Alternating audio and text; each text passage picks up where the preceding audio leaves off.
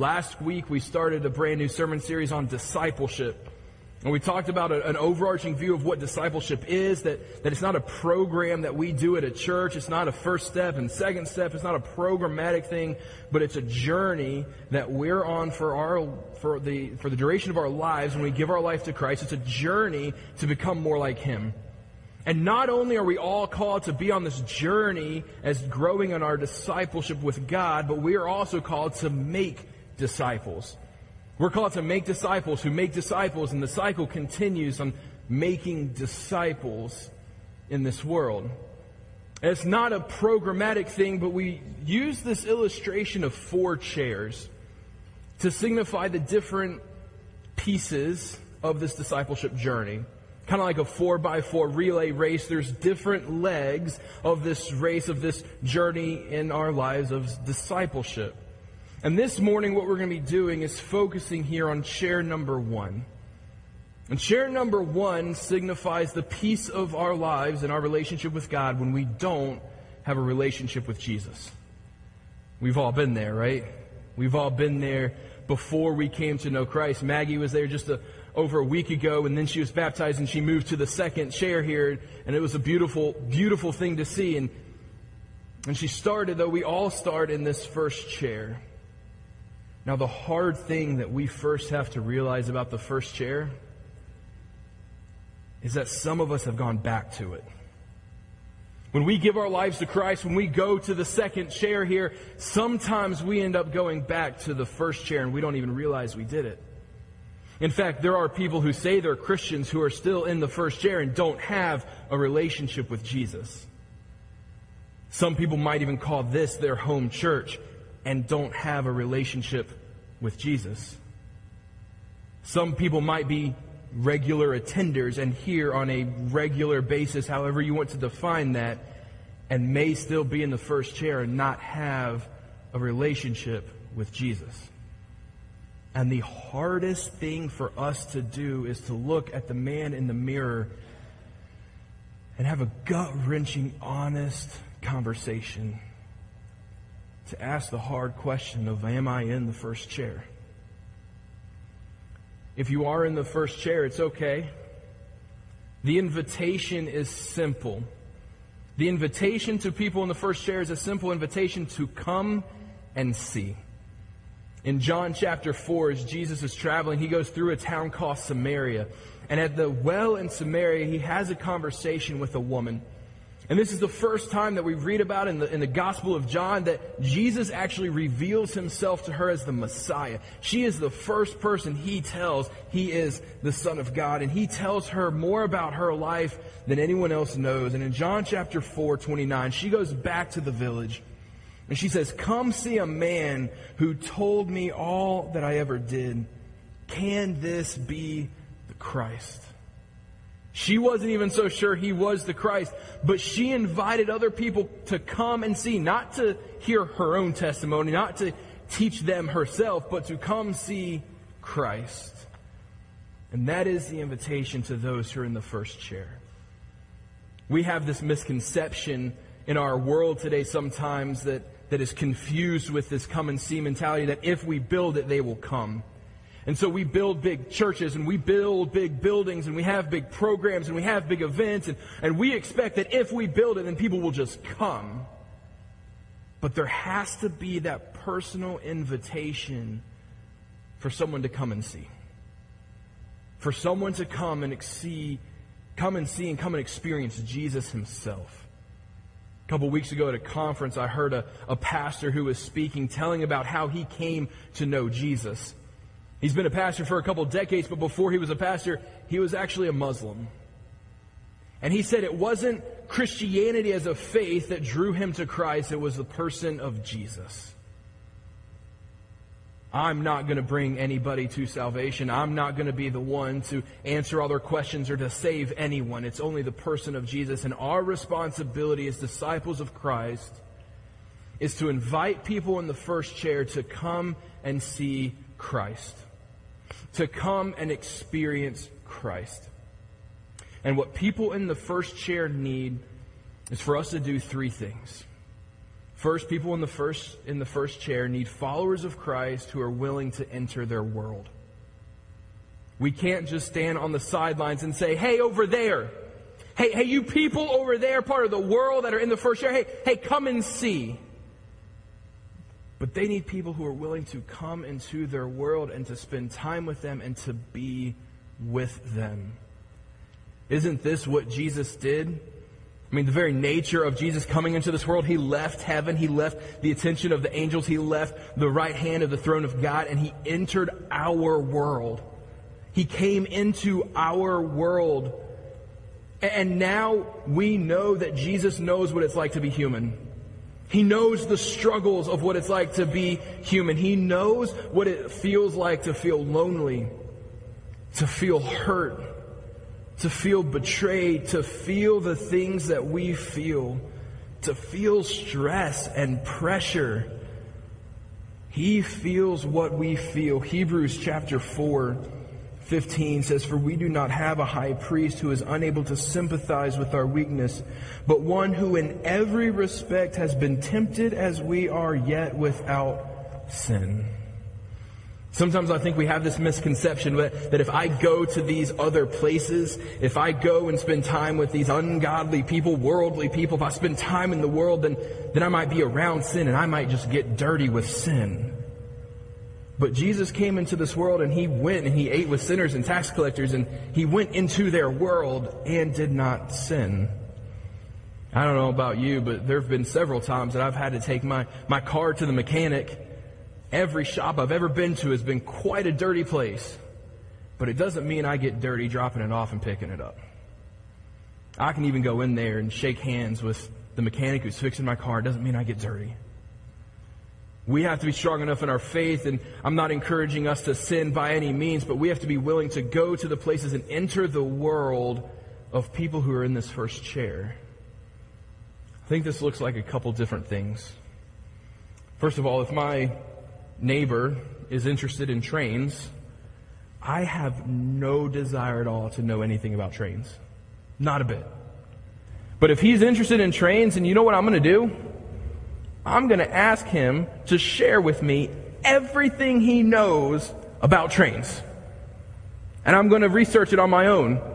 I'm going to have questions. I'm going to be intrigued. I'm going to enter his world and be interested in the things that he's interested in, if it means I can build a relationship with him, an opportunity to tell him about the good news of Jesus Christ. And it's not done in a manipulative way. It's not done in an unsincere way. I need to sincerely be interested in what he's interested in order to enter his world and build relationship with him. That's what it means to enter someone's world. The other thing it means is sometimes giving up our freedoms. We have such incredible freedom in Christ. And yet He's asked us to lay it down in order to reach those who don't know Him. Paul puts it this way in 1 Corinthians chapter 9. He says, "For though I am free from all, I have made myself a servant to all, that I might win more of them. To the Jews I became as a Jew in order to win the Jews. To those under the law I became as one under the law, though not being myself under the law, that I might win those under the law. To those outside the law I became as one outside the law, not being outside the law of God, but under the law of Christ, that I might win those outside the law. To the weak I became weak, that I might win the weak. I have become all things to all people, that by all means I might save some." And people will look at this and they'll say, "Wow, Paul, a little bit of a hypocrite, are we? Sometimes with some people you're under the law, and at other times with other people you're not under the law." Now keep in mind, we're not talking about Roman political law or anything like that. We're talking about the law of Christ, the Old Testament law that Jesus completed on the cross.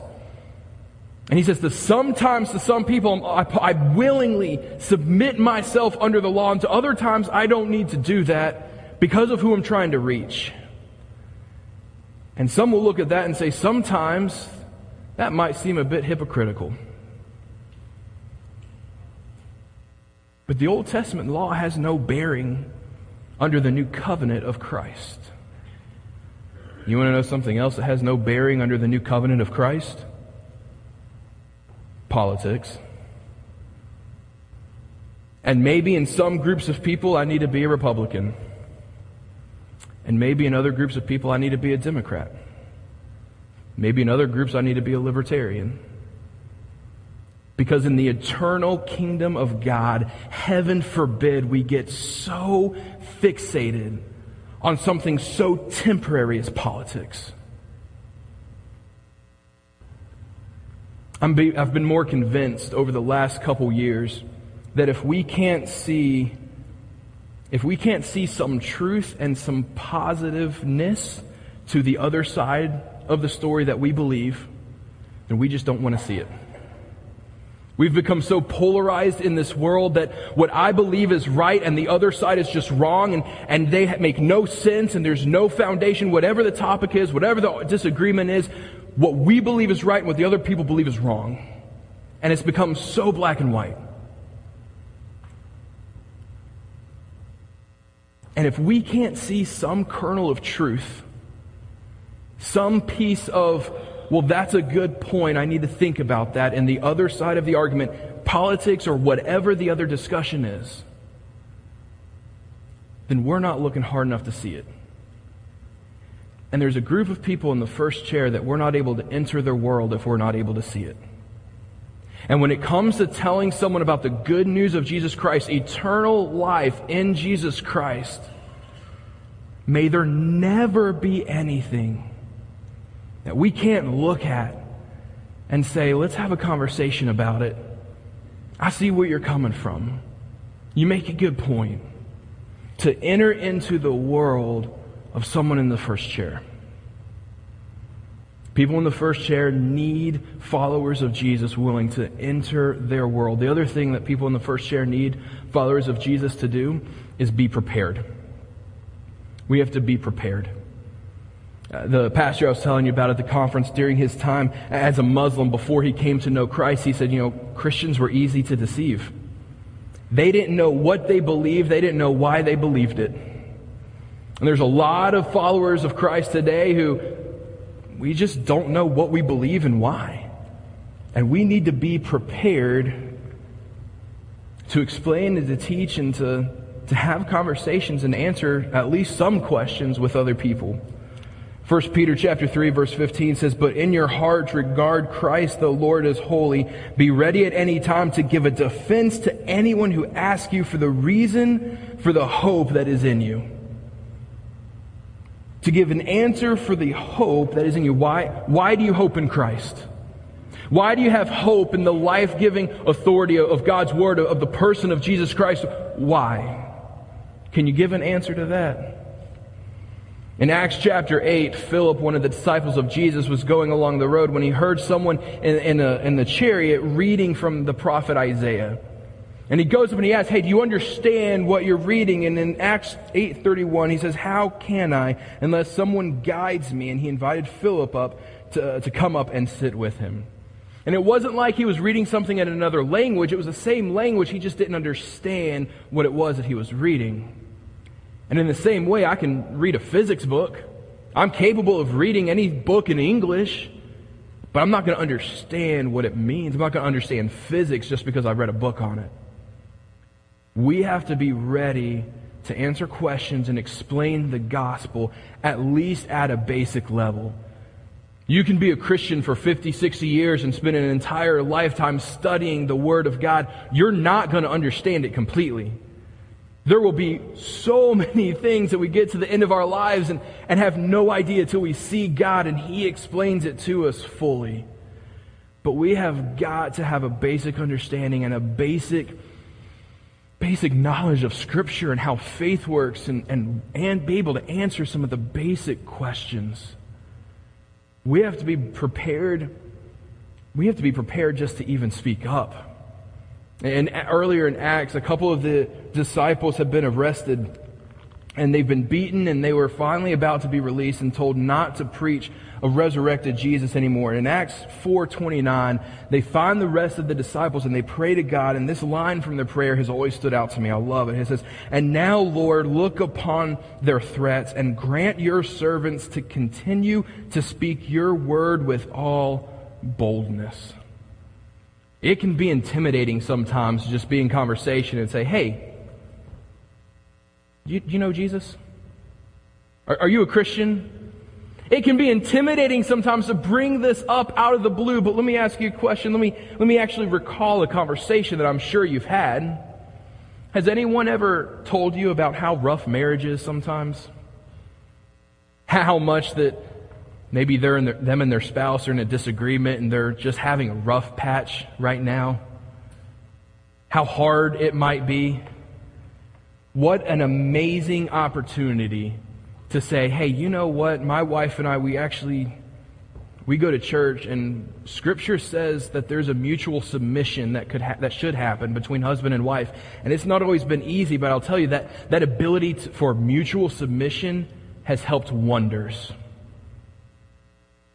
Have you ever talked to somebody who's struggling and drowning in finances, in debt, struggling to make payments one month to the next? I know it's hard. I know that money seems to always be short, but we're trying to get out of debt because Scripture says that the borrower is slave to the lender. And Scripture actually has a lot to say about money, and it's real world application, and it really actually helps. Here's a crazy idea. I know this sounds strange. I know this sounds out there, but just hang with me for a moment. What if this book actually got applied to our lives? I know that sounds crazy, right? It says, hang with me. What if we actually took this book seriously for just half a second and applied different areas of our life within what this book taught us? About money, about marriage, about parenting, about life, about what's important, about conversation. What if we took this and applied it to life, and then we were ready with our own lives to have those conversations with people when they came up? We've got to be prepared, church. We have to be prepared by letting this book actually come into our hearts and into our lives and do a work in us before we can expect it to do a work in anyone else. We have to be prepared. The first thing that people in the first chair need from followers of Christ is to enter their world. They also need us to be prepared. And the third thing that people in the first chair need followers of Christ to do is be willing to be inconvenienced. There's never a convenient time for a marriage to fall apart, for a miscarriage to happen, for bankruptcy, for the death of a loved one. There is never a convenient time. They never check with your calendar first before stuff hits the fan. And we need to be willing to be inconvenienced. We need to be willing, if it's 3 a.m. when there's a knock on our door, or 11 p.m. as we're trying to go to sleep, to have a phone call. We need to be willing to be inconvenienced. Jesus certainly was. We read of a time in Mark where Jesus gets word that his cousin John the Baptist has been beheaded. And he's with a crowd of people, and he wants to get off by himself to grieve for a little bit, as anyone would. And so he goes to cross the lake. But in the meantime, word spreads rapidly where Jesus is going. So by the time he lands, there's a crowd there. And Mark chapter 6, verse 34 says, "When he went ashore, he saw a great crowd, and he had compassion on them. And he put aside what he was going to do for a moment to heal, to teach, and to spend time with people." He allowed himself to be inconvenienced. And at the end of the day, he did. He went up to the mountain, and he spent some time alone between him and God. And he did the grieving that he needed to do, but he allowed himself to be inconvenienced. And church, we need to allow ourselves to be inconvenienced also. Sometimes it is a middle of the night. Sometimes it is a very, very important, we have to do this thing right now. And I need to be inconvenienced in this moment because of something that just happened that is crazy. We just need to take some time. Other times it's a little harder to tell when we need to be inconvenienced. I read this past week of a story of a guy who he was spending some time with. He was trying to slowly introduce him to Christ and spend time with him. And he called him up. This guy called him up one day and he said, "Hey, I got to go pick something up 2 hours away. Would you like to ride with me?" We're talking about a 4.5 hour chunk of time in the middle of the day. And he was like, I have no time for this. But he decided to do it anyway. And the ride up was pretty uneventful, but on the way back, they started talking about faith. They started talking about God and Scripture, and by the time they got back, he said, "I think I'm ready to accept Christ. I know my wife has been praying for me for quite some time, and so I'm going to go home and do it with her, and it'll mean a lot to her." And so the guy said, "Hey, just be careful driving home." But if he hadn't taken the 4.5 hours out of his day to go on this trip, that might not have happened.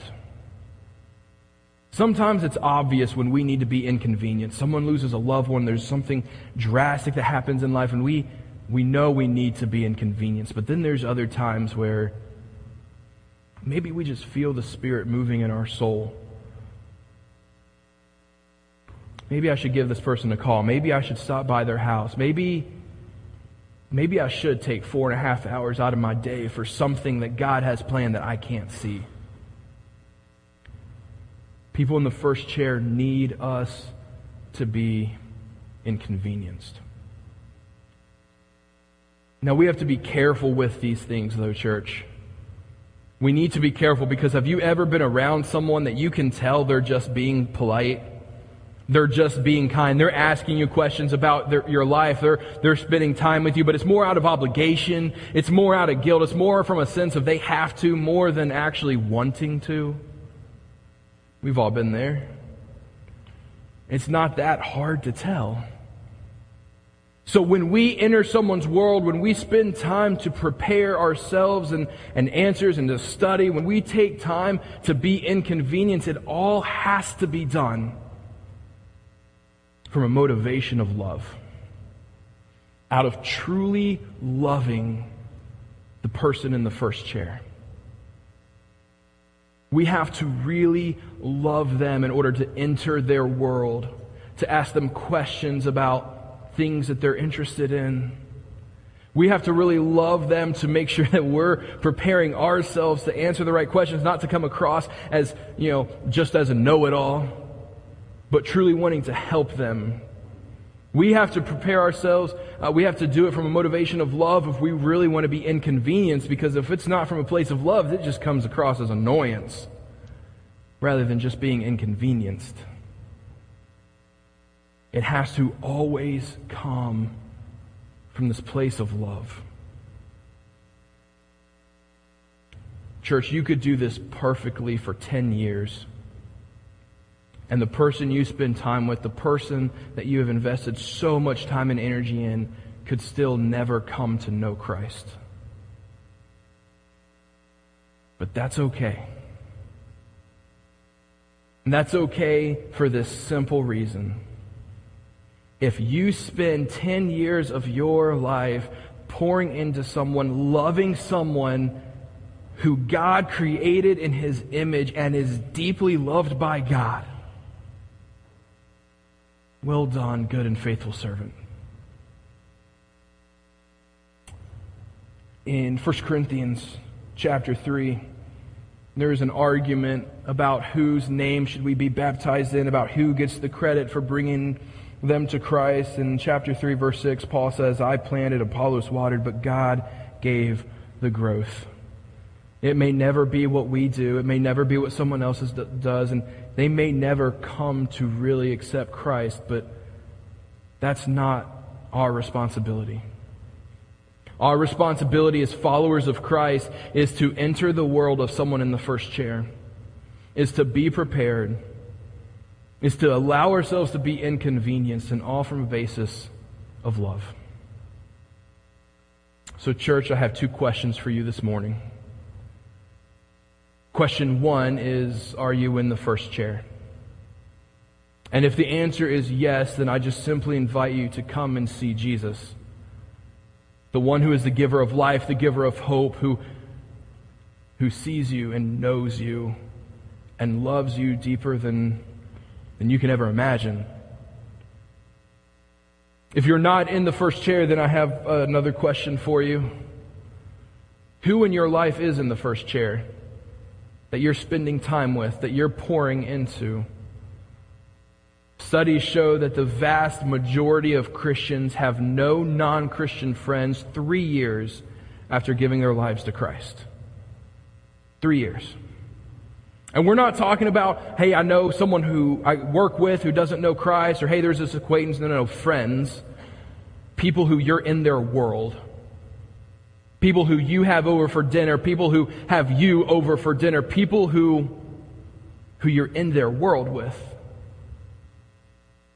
So the question I have for you is, who is in the first chair? Who are you praying for on a regular basis? Who are you investing in their world with them? Who are you preparing your heart to tell them about Christ? Who are you being inconvenienced by? All from a position of love because you want them to know Jesus. And if there is nobody, then we need to pray that God changes our hearts and brings that person into our lives. Because this is our calling as disciples, is to make disciples who make disciples. Father God, I am so grateful for the way you entered this world, for the way that you prepared. And oh goodness, God, we look through the Old Testament and we see all the pieces that you've moved together, and you spent generations preparing for your Son to come into this world. God, I thank you for being inconvenienced, for you taking time out to meet people where they're at, for going to the homes of people who needed to know you.